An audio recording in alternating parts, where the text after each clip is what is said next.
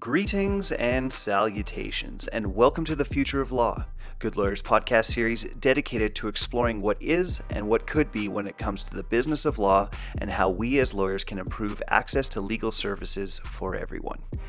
Each week, we interview thought leaders in the legal profession on how lawyers can evolve with the times and ultimately live more fulfilled lives. Our guest today is Aaron Cowling.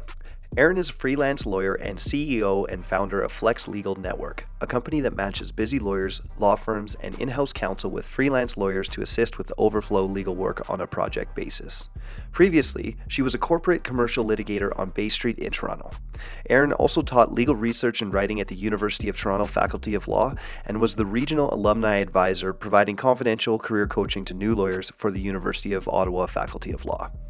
On top of all of this, Aaron produced an award-winning law blog, currently on pause due to being busy, and I certainly can understand that working at a startup, but still writes for several legal publications.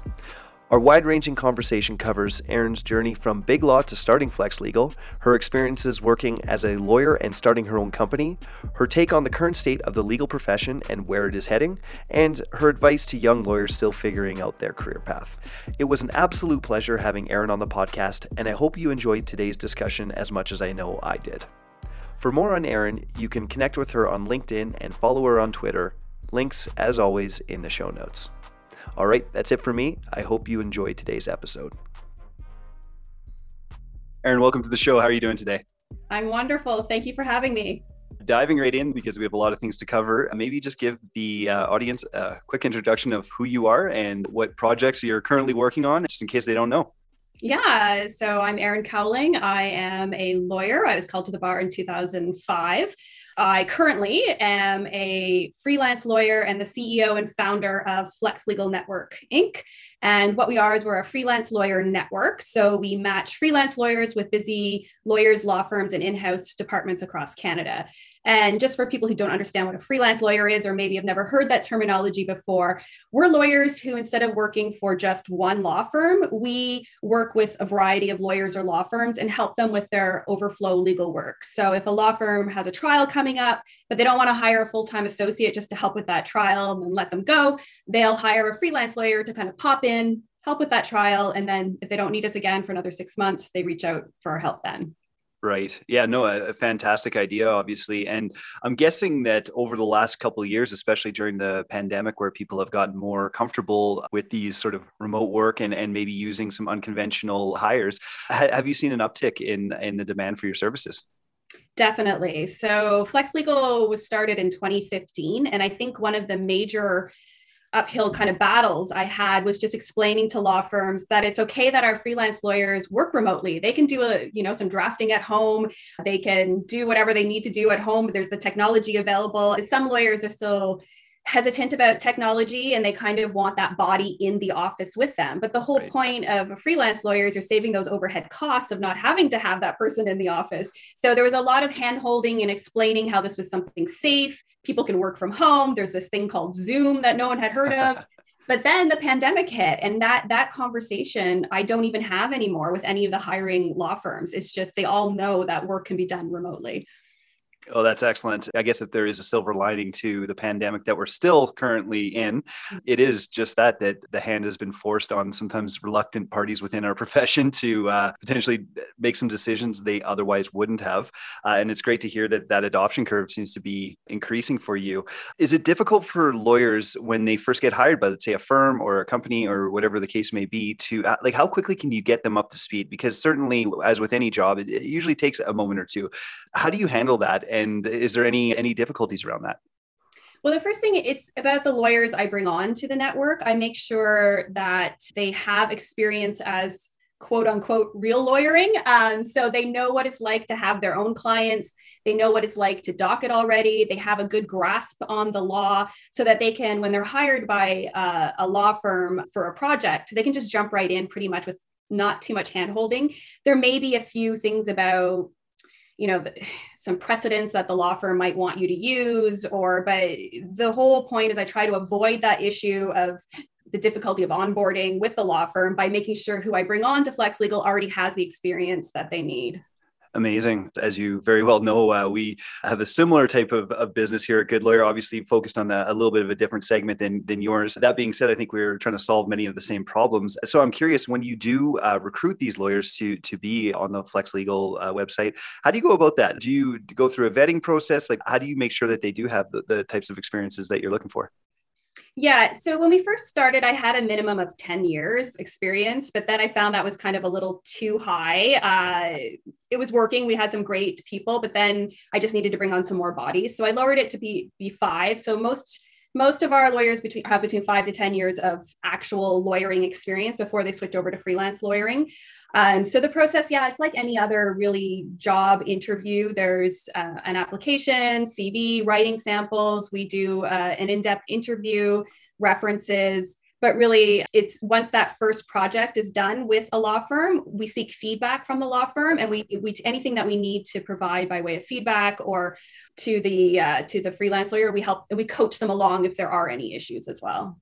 Amazing. Yeah. And obviously, that client feedback is so critical. Without question, that's one of the things that we do too. And one of the main ways that we stay on top, making sure that quality services are being delivered. So I guess just kind of to summarize this, who would be a good fit? Like, what type of lawyers are you recruiting right now if they are interested in learning more about your platform? Yeah, for sure. So because I'm a litigator and I litigated for about 7 years before I started Flex Legal, my network here, I'm in Toronto, in Ontario, was mostly litigation. So for the first few years of Flex Legal, the majority of our work was litigation based. So the work would be drafting pleadings, factum, legal research, the odd court appearance when court was actually in person, litigation strategy, all that kind of stuff that comes with litigation. So we did do a big push for litigators. And then as we grew, we had a lot of interest from firms who wanted the business side of law as well. So we brought on some business lawyers too, to help corporate commercial lawyers.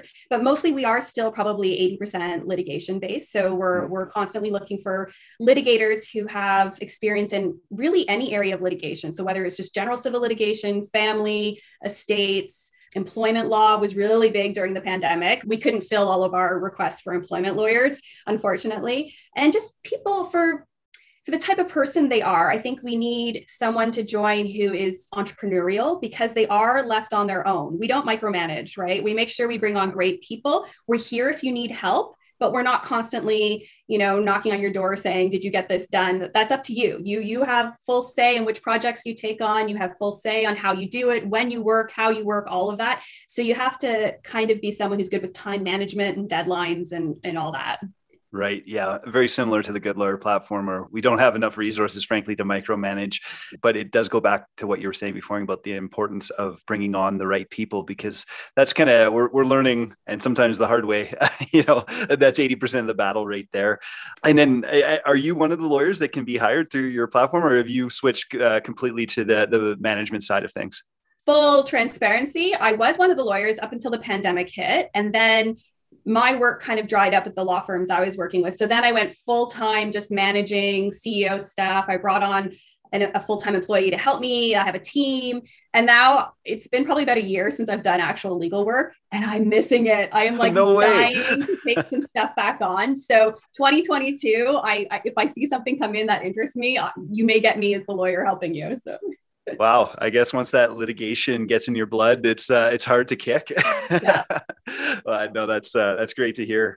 So I guess kind of switching gears more to how Flex Legal came to be, and you have a very interesting story because you started at a firm, as it sounds like many of the lawyers on your website did as well. But I would just love to hear a little bit of your story about how you grew up in the legal profession, and then what problem you saw that sort of sparked this idea. Yeah. So just for some background, I'm the first person in my family to go to university. I've never met another lawyer. So Bay Street, where I ended up, I didn't even know what that was. So I kind of fell into my Bay Street big firm life by accident. So I applied because everyone else in law school was applying to these firms I had never heard of. And luckily I landed a job. So I summered, articled, and I was an associate at a larger firm here in Toronto for about 7 years. And you know what? At the beginning, I actually loved it because, I was single. I had no responsibilities, working 16 hours a day on interesting files. Like I was eating it up, but it's not sustainable, or at least it wasn't sustainable for me. There are I'm not one to sit here and bash all big firms by any means. I think it's a personality thing. If that's the life you want to live, I think many people thrive in that environment. But after, some years and getting married and having children and wanting to leave the office at 6 p.m. at night, even though I would come home, put my kids to bed and then log back on again, sometimes it's just not compatible with the expectations at those firms. And so I left, but we parted ways. Yeah, I was after about 7 years, and I didn't really think through my next career steps. So I accepted the very first job offer that came my way, and it was at an estate litigation boutique. And I am not made for estate litigation. There's a lot of emotions, a lot of brothers and sisters fighting over dead mummy's money. And I lasted about 7 months there. It was just too much for me, and emotionally, and it just was not the right fit. And I was pregnant at the time with my third. So I quit without another job lined up. And everyone was like, what are you doing? You should have another job. But I'm like, no one's going to hire a 5-month pregnant lady, even though I know you can't discriminate against us. So I was home, but I was bored. And so I thought, you know what? I know some friends who have their own law firms. Maybe I'll just reach out if they have some little bit of work for me to do. So I started drafting blog posts for some lawyers while I was off, because the plan was I was going to have my daughter, then I was going to go apply back to the big firms or apply to another firm. And then I was writing these blog posts, and then someone reached out and said, can you help me with this factum? I'm like, of course, I can help you with a factum. So I drafted a factum. And then slowly, one by one, these little bits of work kept coming in from various law firms that I knew through networking or through just people I went to law school with. And then the time came to kind of apply back for a full-time job, and my stomach just sank. I thought, I don't want to go back to working 1,000 hours a week and giving up my weekends and, responding to emails at 3 a.m. and all the other stuff I was used to doing.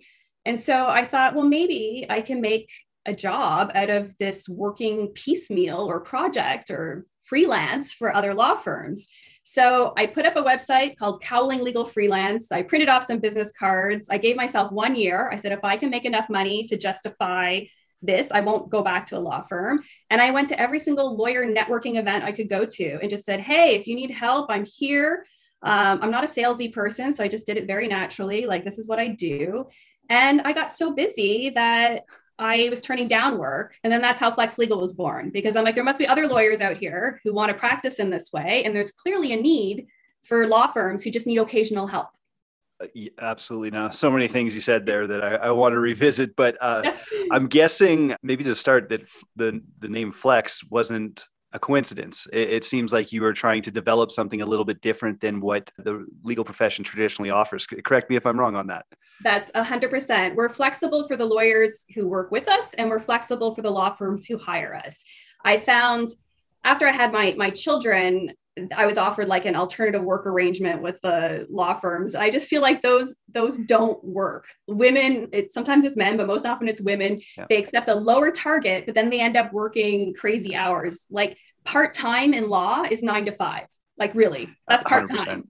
Yeah. So I wanted to provide something that was a lot more flexible. And it's not, and I don't want to say that lawyers with Flex Legal are just parents. It's not. It's people who either have elderly parents at home that they're looking after, or we had people who had a tech startup that they were doing, but they wanted to stay in law a little bit, or you have just other side hustles going on that you just need that flexibility that working in law you can't normally find. 100%. And having worked at a bigger firm myself, I can certainly resonate with that, you're expected to be there when needed, evenings, weekends included. And I think that's one of the bigger frustrations of, many associates and even partners is that it is this kind of never ending stream at times, or at least it can feel that way. So it sounds like, though, that you had an overall a fairly positive experience at a big firm, but it was just obviously life circumstances that forced you to make a decision there. I'm curious, is there anything that these bigger shops can do? Because you mentioned it is very difficult at times to even do like part-time, because like you said, part-time is a normal person's full-time. But is that just the way big firms are structured? And if you want a different arrangement, big law probably isn't the way to go there? Or is there something that these big firms can do? Because as I'm sure you've seen over the past few months, especially when it comes to, women and pregnancy and motherhood and things like that in particular, it's becoming fairly obvious that that is one of there's many factors obviously, but that's one of the bigger ones as to why you don't see as many senior partners that are women and other issues that emerge from that. What needs to be done in your opinion, especially with someone who has had that, that long to see that system? I think there needs to be an overall complete mindset change with people in big law. And unfortunately, I don't know if that's happening. And the reason I say that is because for people in big law, and I'm guilty of this too, it's an echo chamber. And so when I was there, I was told this is the best place to be. This is where the best lawyers are. And anyone who left big law to go even just in-house, oh, they're too weak. They couldn't cut it in big law. And when you hear that, I started believing it. And that's farthest from what I ever really thought. But when you're hearing this all the time, and so I see even my own colleagues who are still in big law, they're thinking this way now, right? Because they've been there for so long, 15 years later, 20 years later, you've been in that lifestyle. So you're now feeding that same kind of crap to the summer students. So I don't know how to change that. I know there's lip service and I know there's people in HR and management who are saying there's making changes, but the actual partners who are giving the work to the associates who might not be on the diversity committee or on the whatever committee, are they changing their thought process?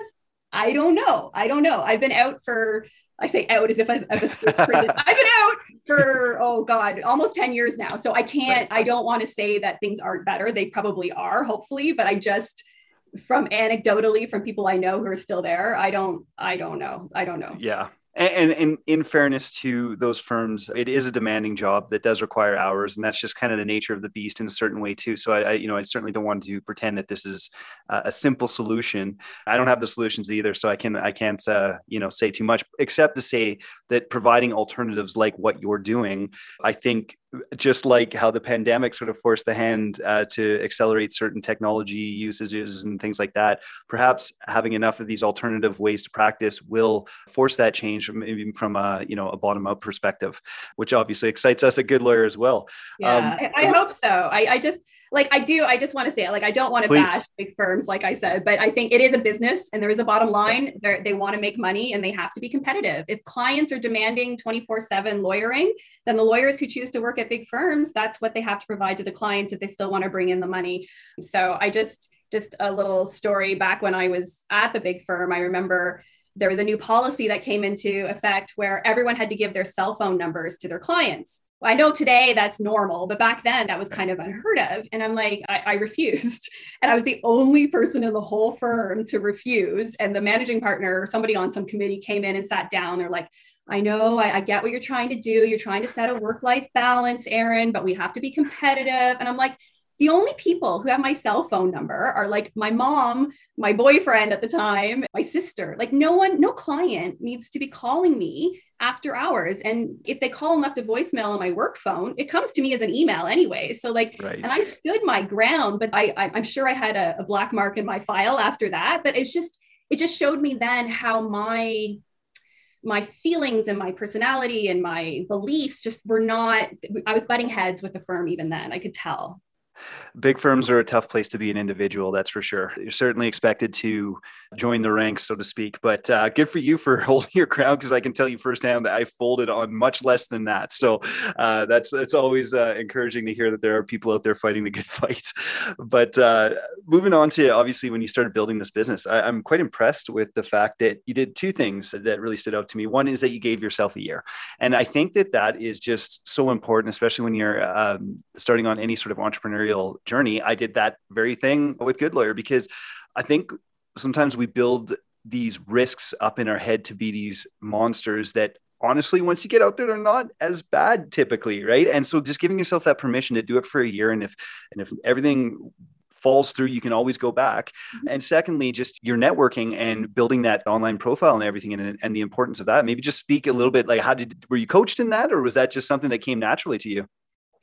Yeah, You know what? I didn't ever think I was entrepreneurial or had any kind of business sense. Like my undergrad degree was in English literature with a minor in women's studies. Like I didn't take a business course in my life or a networking course or anything like that. But it just kind of came as common sense to me. How am I going to get work if no one knows who I am or how to reach me? So how do I let people know who I am and how to reach me? Well, obviously you need a website and obviously you need to get out there. So I'm not an extrovert, so I did have to push myself, but I just thought, well, who's my market? My market is other lawyers. I know how to find other lawyers. They're at the bar associations, they're at the advocate society, so I just went to where other lawyers were and just had natural conversations with them. And then, yeah, just from there, and social media played a big role as well. I wasn't that comfortable with it at the beginning, but just even posting now and again, just to kind of get your name out there and your name associated with what you're doing.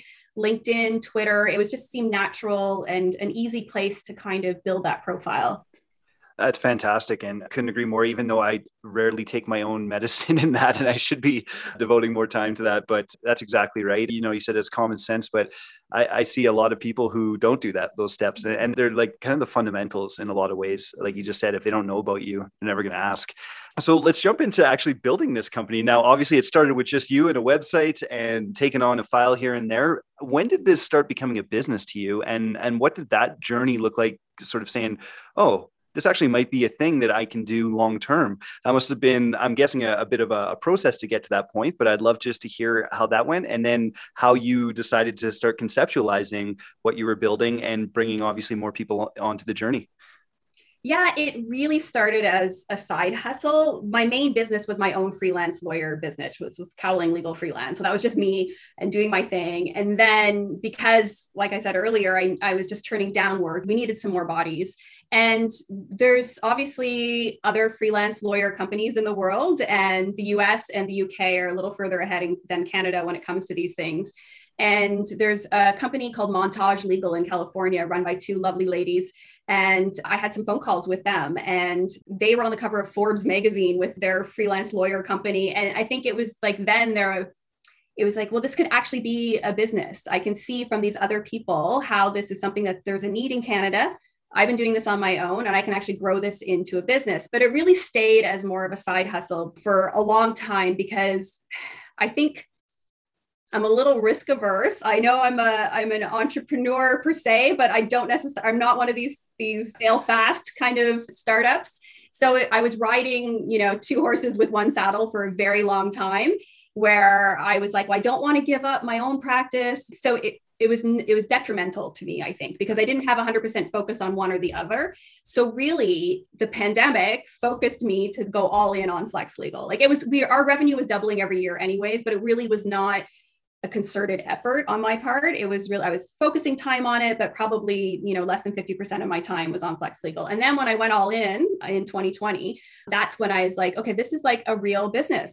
I have employee, I have independent contractors, I have lawyers working with me. We have clients across Canada. I have to start treating it like it's an actual business. And that's kind of my progression. I think I waited too long to treat it like a real business instead of a side hustle. That's really interesting. So I guess, like you mentioned, you came out with an English degree, like not exactly, and I mean this in a good way, but not exactly like the prototypical entrepreneur with a computer science background, or you know what I mean, like that type of thing. What advice would you have for people that maybe are in similar situations, saying, "Hey, look, this whole entrepreneurship thing, I think I want to start something, but I don't have the pedigree, I don't have the experience, I don't know what I'm doing," which you better get used to that. But what would you say to these people? Like, how were you able to bridge that gap? Yeah, a couple things. I always have two books on the go. One is a detective murder mystery, and one is a business book. So I'm always having two on my nightstand. And I feel like some of the business books I've read really introduced me to the world of entrepreneurship, like The E-Myth Revisited, anything by Donald Miller, the Story Brand stuff, Mike Michalowicz. Like I feel like they're written for people who didn't necessarily go to business school. So those really helped me understand the world of business. Traction by Gino Wickman is another one. And also I joined an accelerator program called Ella through York University here in Toronto, which really helped as well. It had some one-on-one coaching. We had like a mastermind group of other women entrepreneurs, but there's lots of programs out there that are masterminds and for entrepreneurs in general. It doesn't necessarily have to be just women. So I found that really helped as well. And then just informal mentorship through people I know who have small businesses who aren't lawyers. It's nice to talk to people who aren't lawyers Right. and get their perspective on things. Yeah, that's incredible. And, again, one of the things that just sounds like you did very well is jumping all in. Like it sounds like you didn't hesitate. And I know that that too is one of the more common issues I think entrepreneurs run into is that self-doubt, that just almost analysis paralysis where sometimes, you hide out in your basement for a few weeks. And I think it happens to everybody, but obviously you were able just to keep going. Yeah, I think like worst case scenario, it fails. Okay. You say you're not risk averse or that you are risk averse, but that's a pretty great attitude to have. And I think one that you probably need when starting your own business. Yeah. I can always spin something you just try and think, well, how can I spin this if it fails? Just come up with a good spin story and you'll be fine. There you go. Absolutely. Storytelling. It's always important. So picking up in the pandemic, how did that go? I'm sure it came as a shock to you as it did to many of us, but obviously you turned that into an opportunity to grow your company. I'd love to hear the story behind that. Yeah. So it was difficult at first, I'm not going to lie, because all the courts closed down. And when most of your work is litigation based, everything kind of went on hold. So for the second quarter of 2020 was probably our worst quarter ever. Everything just completely dried up. And that's when I decided to really go all in because I had time on my hands. And it helped me really refocus the company and focus on growing it. I just had more time to kind of figure it out and do the big picture planning that I didn't have time before, because before when we were so busy, I was just doing the day-to-day and not stepping back and saying, where do I want to send this company? Where do I want to grow this company? So the pandemic was kind of a blessing in disguise in that way as well. And then, so I brought on a director of operations, Maggie Piper, and she's been wonderful. I think the pandemic helped me realize that as well, that I needed some help. I couldn't just run this whole thing myself. And then, like I said earlier, it's been helpful not having to explain the remote lawyering part of it. So that was actually another silver lining to the pandemic too.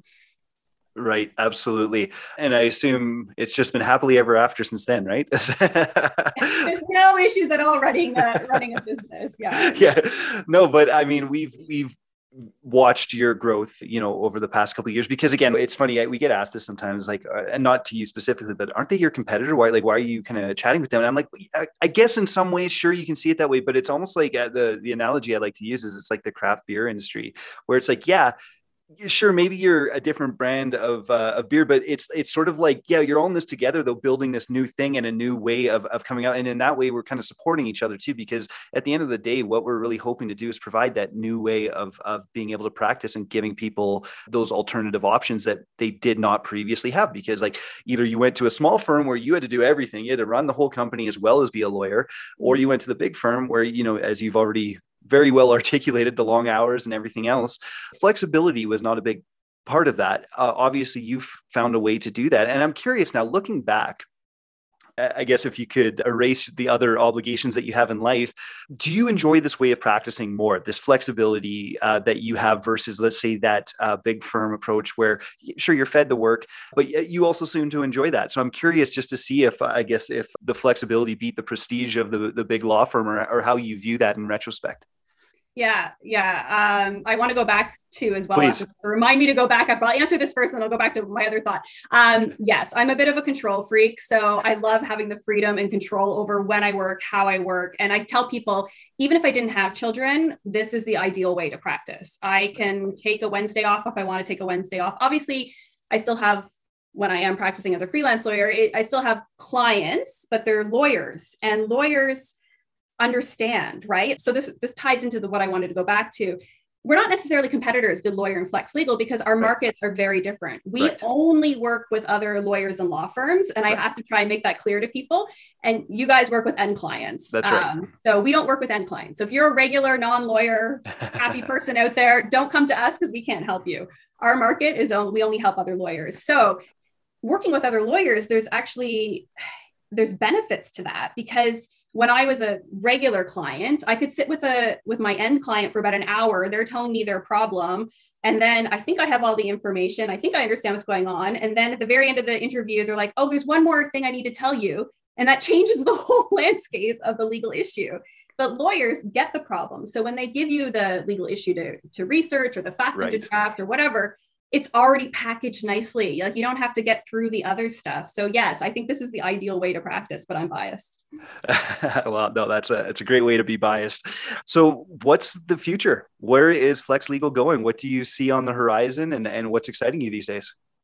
Oh, I have no idea. I'm horrible. This is the thing. Like, I'm not a business person. All these books are like, have your 1 year plan, your 3 year plan, your 10 year goal, or whatever. And we did do in December, Maggie and I sat down and we did do our planning for 1 year, 3 year, and 10 year. And I think it's really to keep doing what we're doing.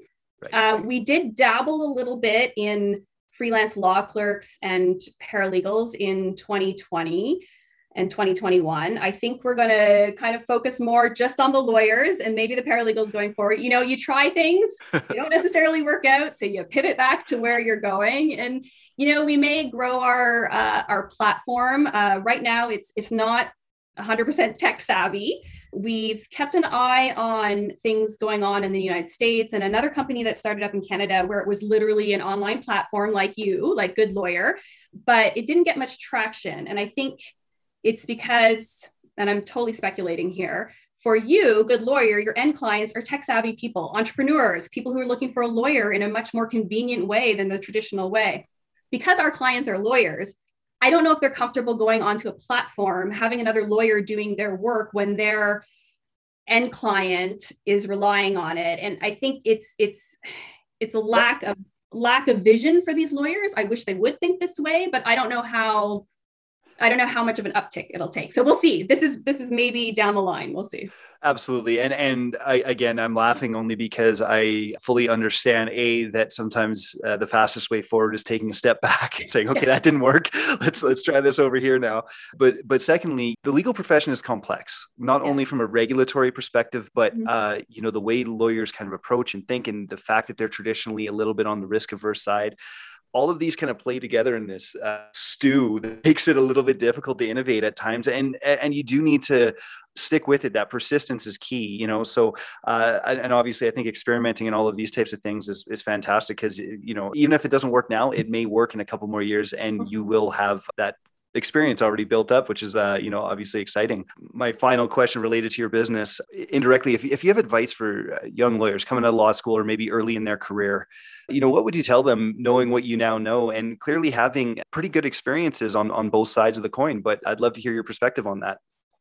Yeah, looking back now, if I could talk to Erin, who graduated law school in 2004, I would tell her being a lawyer and working in a law firm is not the same as being in school. So when I was in school, I worked hard. I kept my head down. I kept to myself. You know, I got those A's because I worked really hard. In a law firm, if you keep your head down and you just do the work and you're not out there kind of, you know, tooting your own horn and getting your name noticed, which is not comfortable for a lot of us, right? You're not going to just automatically get those A's. You're not going to get those amazing files and whatever. Like the mediocre lawyer down the hall who goes golfing with the senior partner on the weekend may get those excellent files. Meanwhile, you're the better lawyer. I didn't recognize the game I had to play, right. But I don't want to say it's a game. I think it's more, no one's going to know you're a great lawyer if you don't tell them, right? So it kind of comes back to getting your name out there and building a profile, and you can do it in a way that's not sleazy. So I didn't get involved in the Ontario Bar Association. I didn't get involved in young lawyer stuff, and I wish I had have. I wish I had gone back and at least, I felt like I had no time. But even if you just make the time to go to one networking event a month or write one article a month for either the client newsletter or something, just to kind of start building that profile, I think that's a good thing I wish I had have done. And also meeting other lawyers and understanding different practice areas, especially for people who don't have any lawyers in their family. I didn't even know what a litigator was. Like, I thought all lawyers went to court. I didn't realize I didn't know. I just knew what I knew from TV, right? So until you know what an M&A lawyer does or what an admin lawyer does, like you don't know until you talk to these people. So you might just pick an area of law that doesn't suit your personality, because that's what you just think you should do. But you may be a horrible litigator, but you may be an excellent corporate commercial lawyer. Right. I think that's fantastic advice. And that being said, I still don't know what admin lawyers do. So, you know, but I actually came from a fairly similar background where there was no lawyers in my family. And I'm not even joking. I think the first networking event I went to, in law school, the only firm I recognized was Blake's, and that's because my cousin happened to work there at that time, and I went to one of their parties. Beyond that, I just saw a bunch of different letters and had no clue about the landscape, no idea. I fluked my way into a job, frankly. But to your point, one of the things that did help me without me realizing it was that, yeah, I got out there, and and that is hugely important. And again, it's maybe not a perfect system, but people certainly want to work with people that they like and know. And sometimes that, to your point, and maybe unfairly, that trumps maybe some pure legal skills at time. And I know that that's a source of frustration for many, but I think your analogy to it being a game, and while it certainly does have elements of it, and even if you don't like playing it, it's certainly out there. So some great tips there. Just for my final question, have I missed anything before I ask this? Anything about your company or about the journey that maybe I skipped over that you think would be important? I always like to give our guests just one last opportunity, since I'm not always hitting everything. Yeah, no, I think we've covered everything. We've covered how it started. We covered, I guess, just our whole idea behind Flex Legal is to really make lawyers love practicing law again and to make it less stressful for lawyers. I don't want people to have this negative impression of the legal profession. It doesn't have to be. And if I can keep people in the legal profession who really want to be there, but because of where they are or how they're practicing, they feel like they have to leave the legal profession. If I can help them find a way to practice in a way that suits their life, that makes me happy. That when I get an email from one of my freelance lawyers saying, "Oh my God, Erin, I'm so glad I found Flex Legal. I love what I'm doing now," that just keeps me happy for days on end. Well, damn it. That was so good. I might have to cut that part and put it right at the end, because I think that's like a perfect finish. And I asked that question too early here, so that one's on me, but that's a fantastic answer. And I love it. It does sort of lead into the final question I do have, which I ask all of our guests. If there's one thing that you could change about the legal profession, you have dictatorial control, what would that be? Oh, Lord, there's so many things I could change about the legal profession from a lawyer's standpoint or from the end user standpoint. You can take that however you want. It can be from a culture to tech to whatever, however you want to interpret that question. It's broad intentionally, which I know it can be a little infuriating, but what's on your mind? I think we've already touched a lot on what I would change from the lawyer perspective. I think from the end user perspective, I think we're out of reach for a lot of everyday people out there who need lawyers to help them. And I find that it's appalling who can't afford our services, who don't even understand their legal rights. I think we could do a better job of making law more accessible to people who actually need us. And I don't know, I could get into 100 ways we can do that, but I think that should be our number one priority right now. Hear, hear. I'm not even going to try and make a joke about that, because that was perfectly said. So thank you very much, Erin. It's been an absolute pleasure to get to know you. I've been following you and your company for quite some time. So it's been an absolute thrill for me. For those who may be interested in either finding out more about your company or following you, where's the best place they can find you? Yeah, you can come to our website, flexlegal.ca, or you can follow us on Twitter or Instagram. FlexLegalNet, I think, is our @handle, or @Cowling Erin if you want to find me too. I'm also on LinkedIn, so reach out and happy to connect. Perfect. And we'll throw all that in the show notes as well.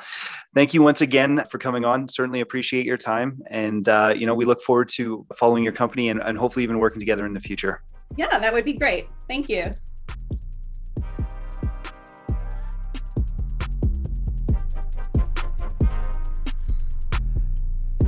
If you enjoyed this episode, please give it a rating and be sure to check out goodlawyer.ca/podcast, where you'll find every episode along with the show notes and resources. If you or a lawyer you know would like to find out more information about practicing on the Good Lawyer platform, be sure to check out goodlawyer.ca/4-lawyers for all the details. Links, as always, in the show notes. Thanks for listening.